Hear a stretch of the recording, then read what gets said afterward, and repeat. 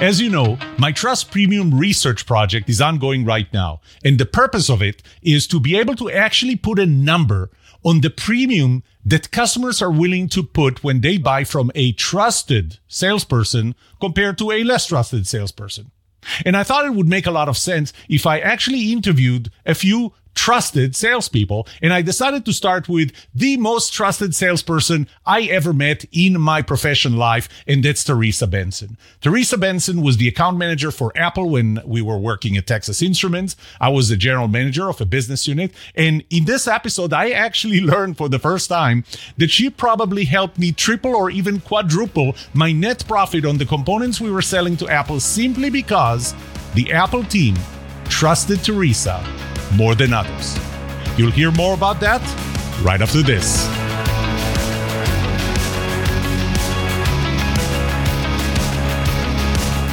Welcome to The Trust Show. I'm Yoram Solomon, your host, the author of the Book of Trust, and facilitator of the Trust Habits Workshop. My mission is simple. I want to help you form habits that build your trustworthiness, because the answer to this question will have the biggest impact on your personal and professional success or failure. Can I trust you?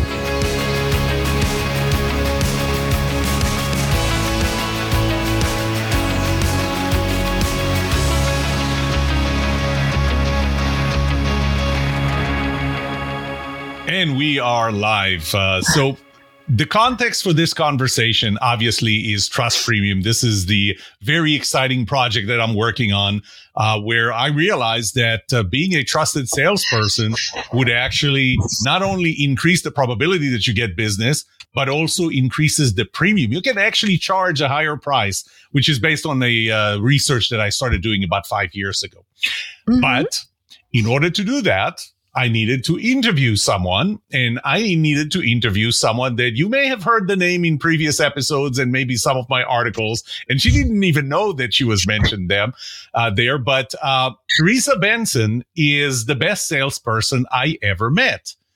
And Theresa Benson is here today to tell us why she's the best salesperson that I ever met. So, Theresa, I remember how we met. First of all, I never knew that we were pretty much neighbors when I lived in Cupertino and Sunnyvale before I moved to Texas. And of course, I moved to Texas to run a business unit. And that's when we met because you were the Apple account manager. You may have heard of a company called Apple.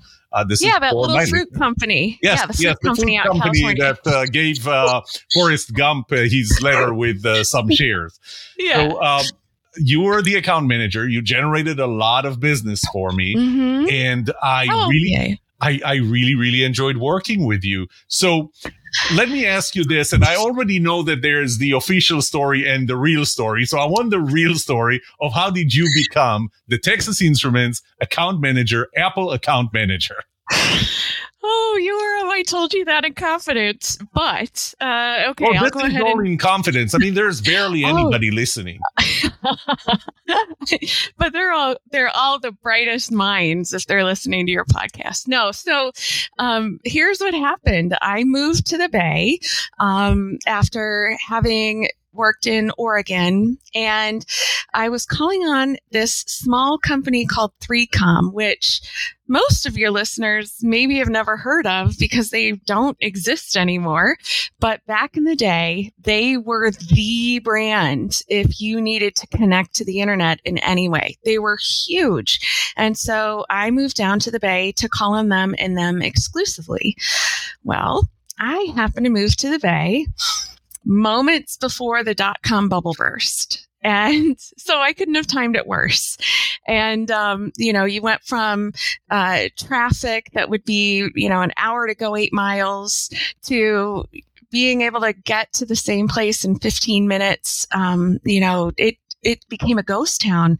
And one day as I was heading to my customer, I discovered that they were going to lay off something like half or more than half of their workforce. And I thought, I better find another account or else I'm going to have to move or find a new job. And so, my colleague had been calling on Apple. We were all on the same sales team.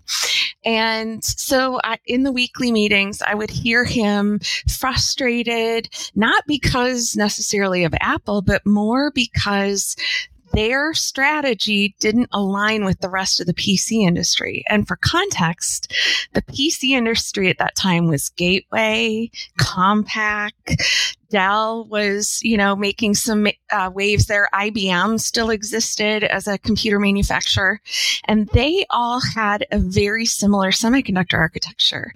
But Apple, their whole thing was think different, right? And so none of what we were building for the PC industry was working for Apple. So our sales team was like, what are we supposed to sell if we can't sell, these components, and we can't get the business units to sign off on building something different? And so I knew he was frustrated. And so I said, well, I've had a crush on Steve Jobs since I was 12. Maybe I'll see him on campus. I'll take Apple. I have time on my hands. And so that's how I picked up Apple. Is I was trying to help out a coworker and hopefully spot somebody famous in the process. Yeah, no, I had the same crush on Steve Jobs, by the way. And I loved reading his biography. Oh yeah. And when we met, I remember, here's one of the things that impressed me the most about you. I showed up. So this was, I think the first time we actually met in Dallas. The second time was when I came over for a meeting that you arranged with Apple.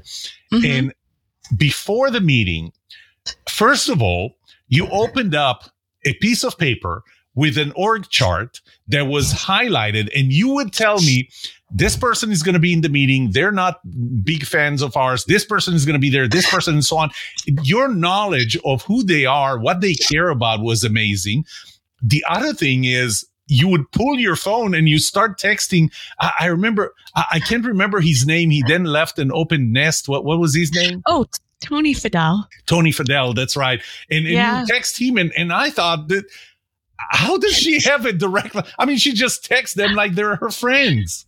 Well, because they were. I mean, I viewed my role. So here's a crazy thing about my meeting Tony Fidel. So the very first time I met Tony, I tell the story, and he knows I tell the story. The very first time I met Tony, he yelled at me, and he yelled at me so close to my face that he kind of, splattered.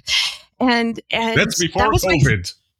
That was all before COVID. You could just beat on somebody and nobody cared. And, but he was so frustrated because we had caused a problem. There was a problem that needed to get solved. And, I hadn't been given any context walking into that meeting. And so I walk into this first meeting that I'm having at this customer that I've just picked up. And, I walk in and my competition is in the room. A ton of engineers are in the room. And it's almost like this oblong table with a chair right here that I'm supposed to sit in. And then just people all the way around. And was the chair electric? No, it felt like it, believe me. And so lights in your face. Yeah, lights in my face. He's, think Jack Nicholson in A Few Good Men when he goes, "You can't handle the truth." It was one of those scenarios. And the thing was, he was frustrated. And as a salesperson, obviously I learned from that experience to prepare you before you walk in a room. I wish someone had done that for me. And so, the first thing I did is just listen, no judgment, I just need to listen to what's going on. And obviously it's big enough that there's 15 people in this room. And, I immediately stepped out of the room, called Dallas, got a resource to get on a plane, and arrived the very next day. We had another meeting. We couldn't solve everything right then, but we got some people from Japan on the phone and we solved it. And it's not trivial, that sometimes big problems are, and this is cliche, but they're big opportunities. If you step up as a salesperson, if you let go of ego and let go of everything that you thought something was supposed to be, and instead acknowledge, okay, here's the situation we're in. I have got to solve this before anything else can happen. If you do those things, you really do have an opportunity to make for a better relationship. And so, I'd like to think it's because I built trust with them. My very first interaction with them, I acknowledged, you know what? I am not the right person. I cannot solve your problem, but I know people who know people, and I am going to solve it. And, as a result, I could text Tony. They were incredibly kind to me, when I left Silicon Valley for the Midwest. After they stopped speeding at you. It only happened once. Yeah, absolutely. Absolutely. In fact, we still message every once in a while. He lives in France now. And so if I ever get over to Paris, I have a standing lunch offer from him. But it's just, it goes back to trust. Like, I had to show that I genuinely cared. And so I don't know if that is part Midwestern girl, that it just comes out of me. But I mean, I did care. This guy needed to deliver something. And my company at the time was in the way of making that happen. And what a lot of people don't realize is, so that was the iPod. And, the iPod didn't exist in the world. In fact, Creative Zen was the number one MP3 player on the market. That's right. And, months later, because we only had one chip on the very first iPod. And months later, when I was trying to diagnose what happened and why didn't we get anything, Tony had called in as a consultant and asked for some information about one of our chips. And he had this brilliant idea, which transformed the MP3 player market. I mean, who has a Creative Zen anymore except for, kitsch sort of thing. He had this idea, because back then it was spinning platters, a hard drive, spinning platters. And if you're a runner and you've got essentially a record player spinning in your pocket, you're going to have a lot of skips. And so he had this great concept of dumping a bunch of music into memory and then playing from memory, so that you could have a couple minutes of music queued ahead of time. And we didn't have a product like that. And at the time, we weren't willing to listen because, again, he wasn't an Apple employee yet. We didn't know what he was really up to because he couldn't tell us. And so, there wasn't a level of trust on either side that we were willing to do anything differently. And that first year, they only sold 64,000 and everybody thought, why the heck did they make MP3 players? And I mean, I have an iPhone. Do you have an iPhone? Yeah. It's magic what happened as a result, I remember you came to talk to me about a component that they needed, and they needed to be assured of certain volume. And I remember that was the year, if I remember correctly, this would be something like 2003, maybe into 2004. They were selling about 1 million iPods, maybe even less than 1 million iPods. And they said that the next year they're going to ship 8 to 10 million. And I remember that nobody believed them. But you know what? Did you see the movie Zero Dark 30? No, I didn't. You have to see that. Okay. Jessica Chastain, she played. This is about the raid to get Osama bin Laden, and there's a scene there where Jessica Chastain, Maya, the CIA agent, she just convinced everyone at the CIA that she knows where Osama bin Laden is. She's sitting down with the Navy SEAL team. They're playing horseshoes, and one of the Navy SEALs turns to the other one and he says, "Do you really believe her? I mean, Osama bin Laden?" And the other SEAL goes, "Yeah." And the first one says, "Really? So what convinced you?" And he turned to her and he points with his hands and he says, "Her confidence."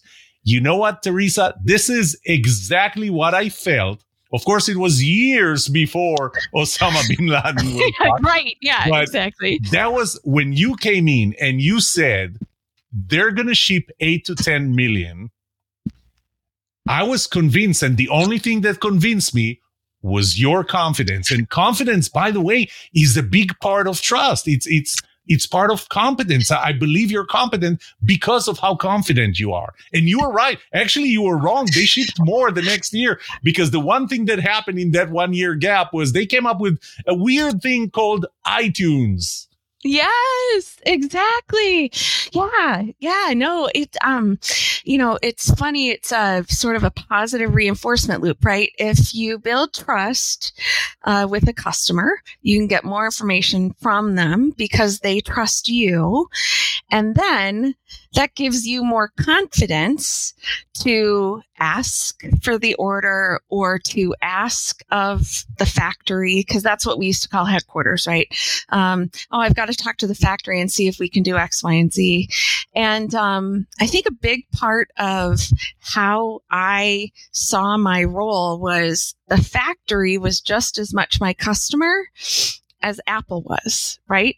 And so I had to figure out what you as a business leader needed to hear and know, and what your goals were and what your challenges were, so that when I came and asked you for something, I could get you to make a decision in my favor versus the other salespeople who were also asking for, things out of the group, just like I would a customer, because I build a relationship with a customer. I need to understand their goals, understand what problems they're having.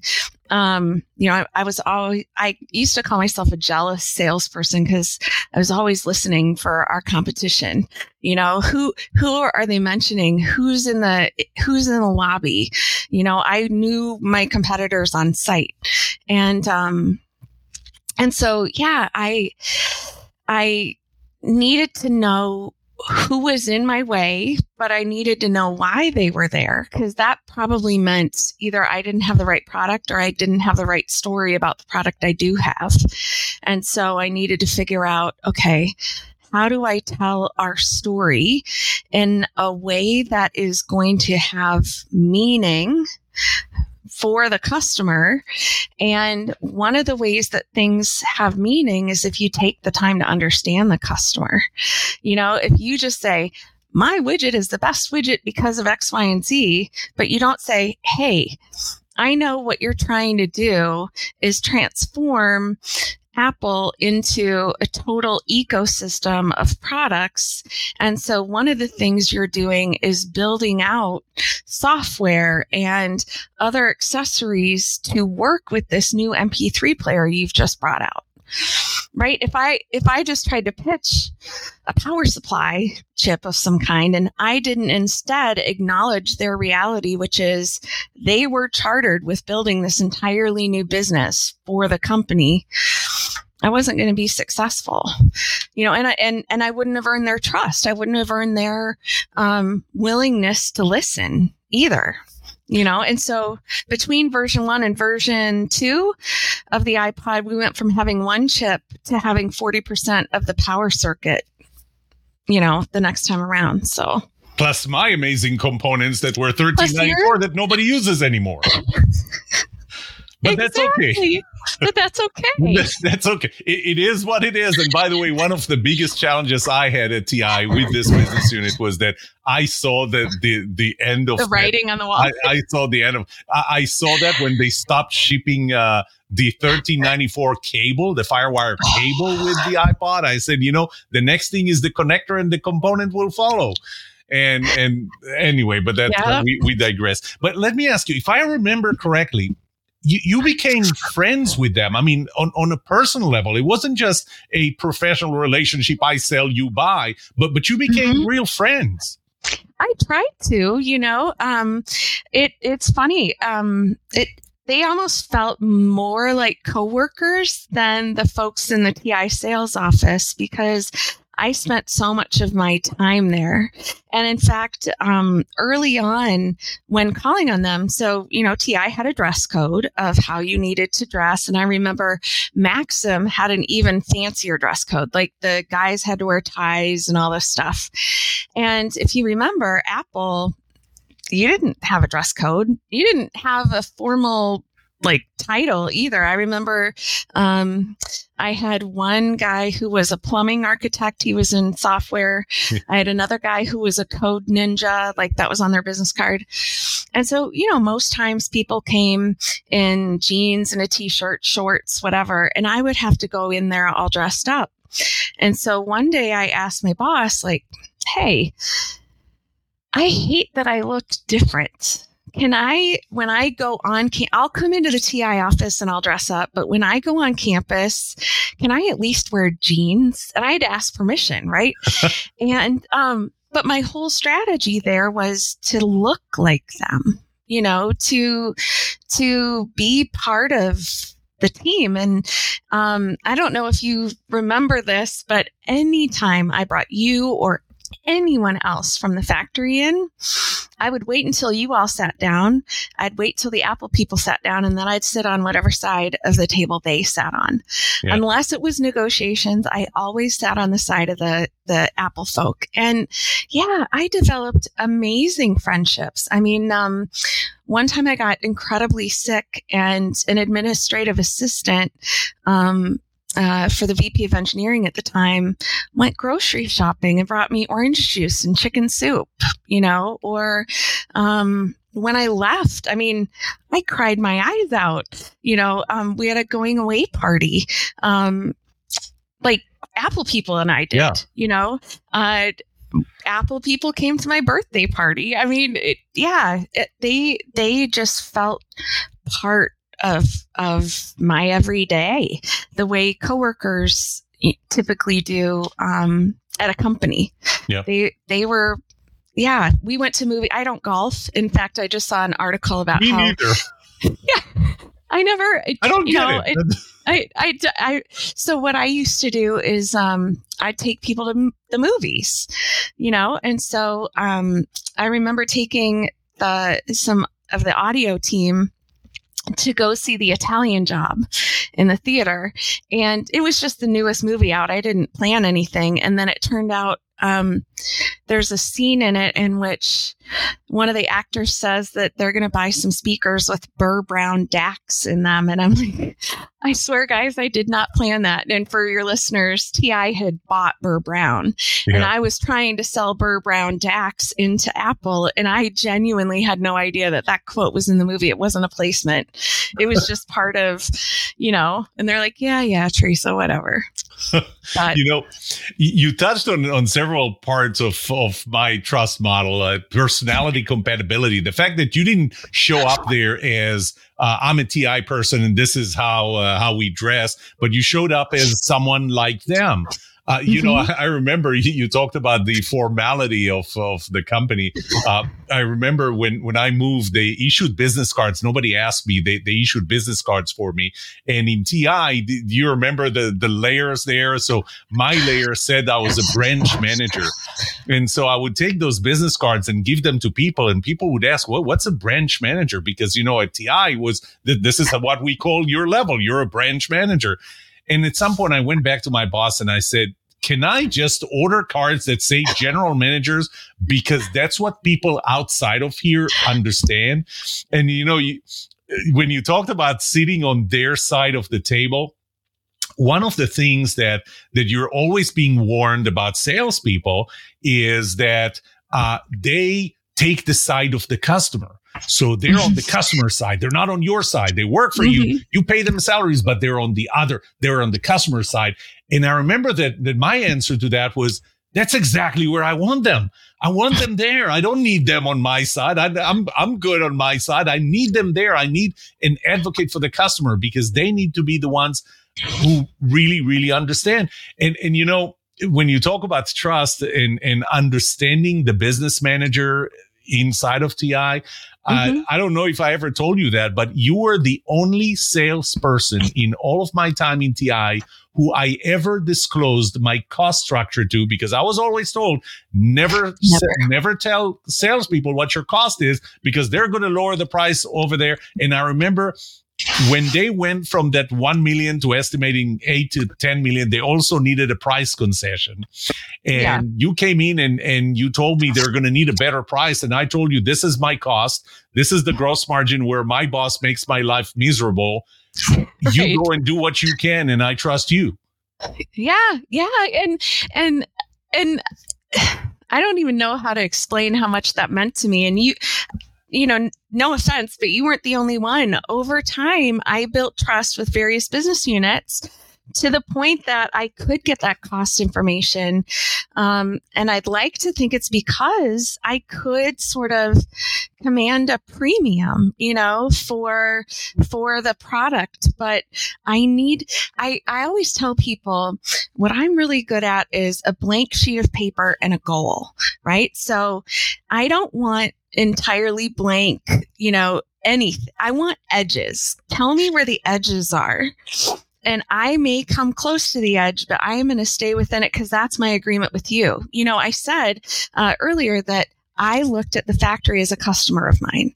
And so you guys have goals and objectives that you're trying to achieve. And so if I do something like go to the floor with a price, I'm not going to get what I need the next time. I will have broken trust with you, all of that stuff. Instead, my job was to set you guys up for success, you know? And so wherever I could, if I could get a good margin for you, that made you look good with your leadership. That helped TI out as a whole, of course. That helped me out because that got me closer to my financial goals as a salesperson. And as long as it wasn't, you know, what's the word I'm looking for? Like it wasn't using the customer or wasn't cheating the customer. You know, it needed to be balanced on both sides. Then, I considered it a success. You know, it's all about speaking the language of the people you're talking to. So, like when I would bring, go ahead. You said a word here that obviously you just opened the door and we're going to walk together through that door. You said premium. And that is my new new word, or my new 2 words. The logo came in yesterday, by the way, for Trust Premium. Congratulations. But, so here's what I'm going to ask you. Mm-hmm. Do you think that because of that trust, there were times that even if our components were on par with another competitor's components, you got the business because of who you were, not because of the component? Absolutely. Yeah.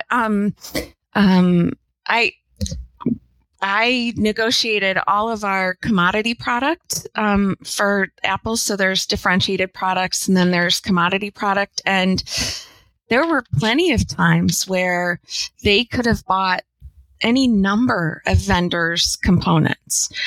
But because I had delivered, because I had, I have this expression, run your talk. So, you know, that idea of walk your talk. If you say something, then, you know, walk your talk. Well, my philosophy is run your talk. If you make a commitment, deliver ahead of schedule. You know, anything you can do to show that you're not just walking your talk, you're running your talk. And so when it came to commodity components, absolutely we gained share, not because we were any better from a chip perspective, but because of the relationships I had built, because of the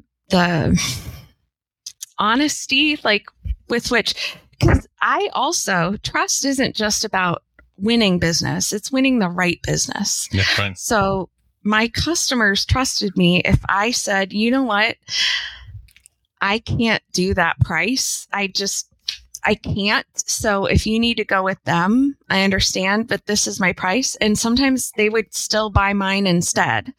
Or they, you know, there would be times when they'd come to me and say, hey, do you have something? And I would take the time to go find out that, okay, we don't, but here's 3 vendors who do. So I just did a little bit of work for them, and I'm not going to make money right now, but down the line, I will when it's right for us. And as a result, I got more business. People trusted that I'm not there to take advantage of them. I'm there to help them solve problems. And so all things being equal, they'll give me first right of refusal or better, Let's talk about or better, because you said that even if I couldn't meet the price that they wanted, they would still end up buying from me. I know I'm going to put you on the spot, and I don't know if you can come up with a number. Can you put a number on that, a percentage, to say, if I was 10%, 20% higher, or if our competition was 10% cheaper, 15% cheaper, they would still buy from me? What does your gut tell you? What was that? Yeah, that's a great question. I'm trying to think. I can think of a couple examples. It's funny. In sales, you learn to sell on value. So part of my brain says that, oh no, our products were really that great. When in fact, sometimes, let's be honest, they were the exact same product as somebody else. But so, except ours were prettier. They were. Our products are prettier. Our products are pink. Yeah, no. Yeah, I don't know. Probably 5-10% at times.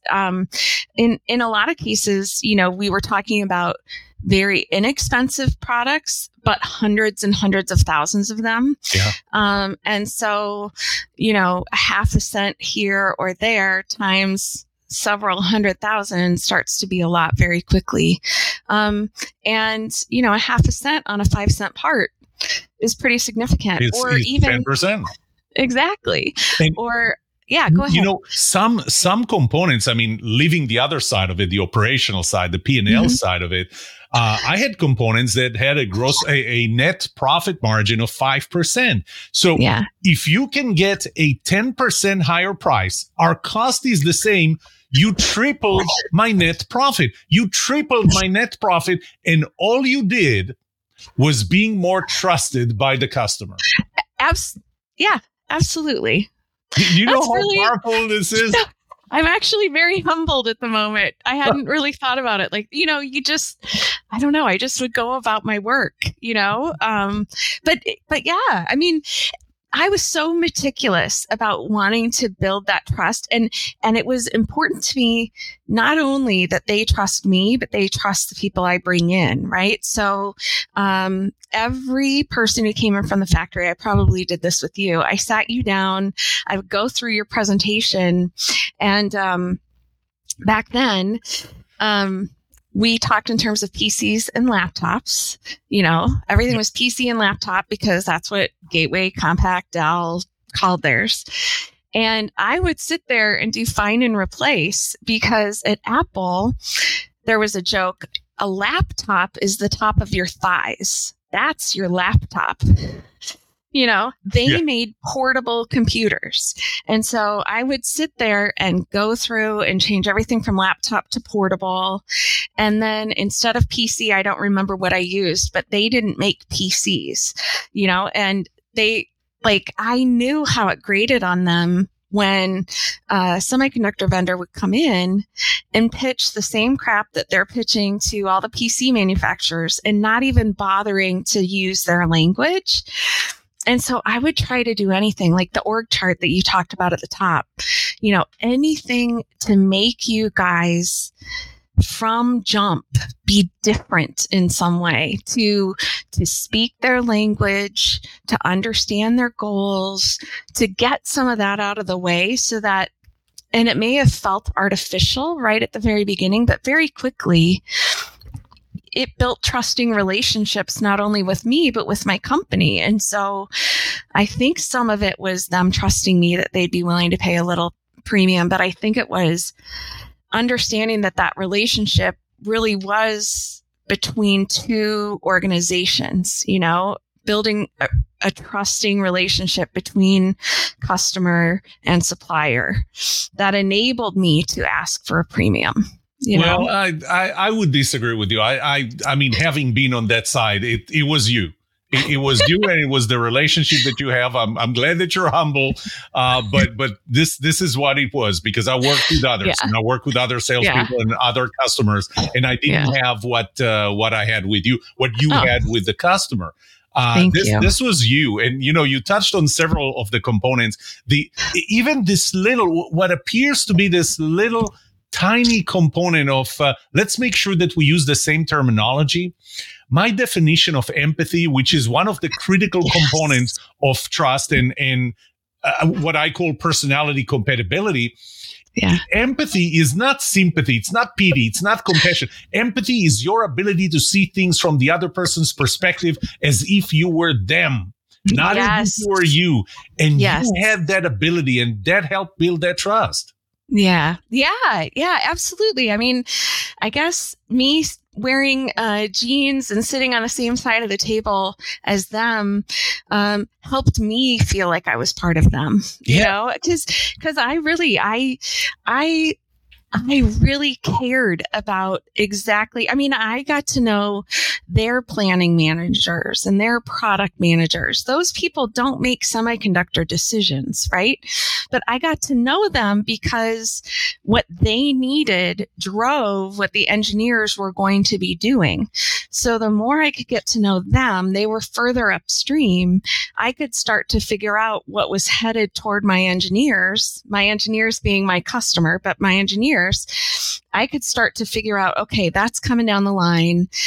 How can I help them before they even know they need help? It was all about just making sure that I was taking care of both sides, taking care of the factory, trying to give as precise forecasts as I could. There's a guy at TI, his name is Alan Beeland, and I will be forever grateful to him because he taught me about pivot tables back in the day. And once he did, oh, God bless, the ability to forecast demand and tweak things and sit down with an Apple person and say, okay, here's what the product managers told me. Here's what you're telling me. What do you think it really is? I could do that crystal clear, and that's all because of Alan. Yeah. Well, we are running close to out of time. And Theresa, first of all, you helped make the case, and hopefully our listeners are listening now and understanding what it takes to be a trusted salesperson. And hopefully they see the link between being a trusted salesperson. Now let's build you up a little. Tell us what you've been up to, because just over a year ago, you went full time doing your own thing. Tell us what it is. I did. Yeah. So thank you very much. And one last little thing. If growing business 7.5x in just 3 years, is not evidence of what trust can do to growing revenue and building, premium relationships, I don't know what is, but yes. And since you brought this up, and I'm not going to go specifically into very, very accurate numbers, but just so that our listeners know, the amount of business that you brought to my business unit alone from Apple was in the tens of millions of dollars per year. That is my business alone. Yeah. And you worked with other businesses, and there was a premium there. And if that premium was 10%, only on my business, you grew my business, not to mention 3 times in profit, but you grew my business more than $2.5 million in revenue, just to put things in perspective. But tell us about you. Tell us about what you do. So about a year ago, I took a step back from what I had been doing. I had been working with an agency out of Philadelphia doing strategy work with them. And I had several personal losses in 2021 and had been giving some thought to, okay, maybe I need to rethink how much time I'm focusing on what. And in September of last year, I stepped back entirely from working on strategy, working on anything, and spent some time volunteering and really getting intentional about what is it that I contribute and do for organizations. And what I realized is I'm a quilter by hobby and whatnot.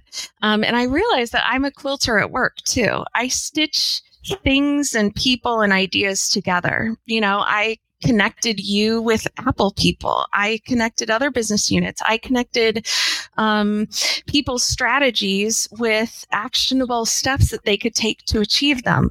I'm a connector of people, ideas, to achieve goals. And so I reached out to a few people I knew in my network and said, hey, this is what I do. If you know of a business who is looking to grow their revenue in a meaningful way, or they need help restructuring or developing product strategies or marketing strategies, I'm here. I am available and I'm good at what I do. And I would love a referral. Thank you for nodding like that. You are very good at what you do. Thank you. And so that's what I've been doing. I work as an executive strategy consultant for CEOs, chief product officers, marketing teams, helping them figure out how to tell their story and the way their markets need to hear it, and also helping them see what resources they have and what they need in order to accomplish their goals. And then I set about helping them do it. And what is the name of the company? Your Radiant. Well, so it's me, but my website is radiantmeatball.com. Radiantmeatballs.com? Yeah, meatball, one word, radiantmeatball.com. Yeah, and if you go radiantmeatball.com. I'm going to make sure that I capture it right so that we include that in the show notes. Yeah. And there you'll see two paths. One is you can read all about my corporate quilting. And then I am also an award-winning quilter, educator. I teach on artificial intelligence. I teach on blending artificial intelligence with marketing and business strategy, artificial intelligence and quilting and color theory. I travel around the country, and in fact, I'm planning to make a trip to Brazil in 2024 to do a Brazil is not in the country. It's I do. Different. Okay. It's a different country, but that's what I'm saying is I'm branching out. I'm branching out beyond the United States and hope to bring some education down to Brazil on artificial intelligence in 2024. That is great. Theresa, first of all, I wish you luck, and whatever I can do to help, I'd be happy to. You are the best salesperson I ever worked with. Your story, by the way, is in one of my books. Well, it's actually in more than one, but in one of them specifically, Culture Starts With You, Not Your Boss. There is an entire chapter about your story. The only thing is, all the names are different. So I didn't call you Theresa. I didn't call myself Yoram. I didn't call Apple. But that story is there. Of course, now if anybody is reading Culture Starts With You, Not Your Boss, and you reach that chapter, now you know that the salesperson is Theresa Benson. Theresa, thank you so much for being on my show today.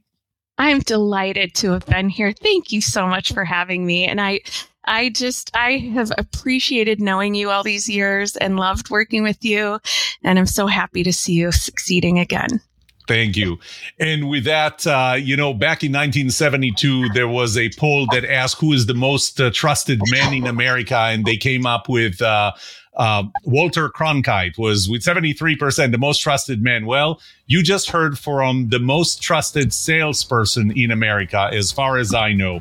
This has been Theresa Benson. This was The Trust Show, Season 11, Episode 2. This was The Trust Show.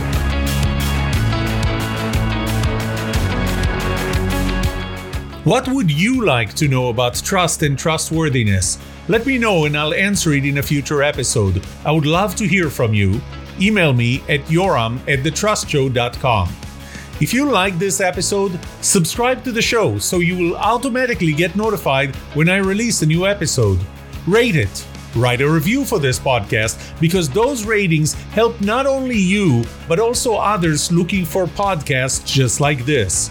If you're looking for more resources to learn about how to build trust, be trusted, or know who to trust, look up my workshops, online courses, books, or go to my website, trusthabits.com.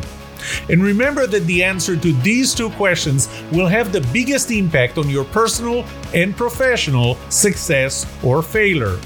Can I trust you? And can you trust me? Thank you for listening or watching The Trust Show.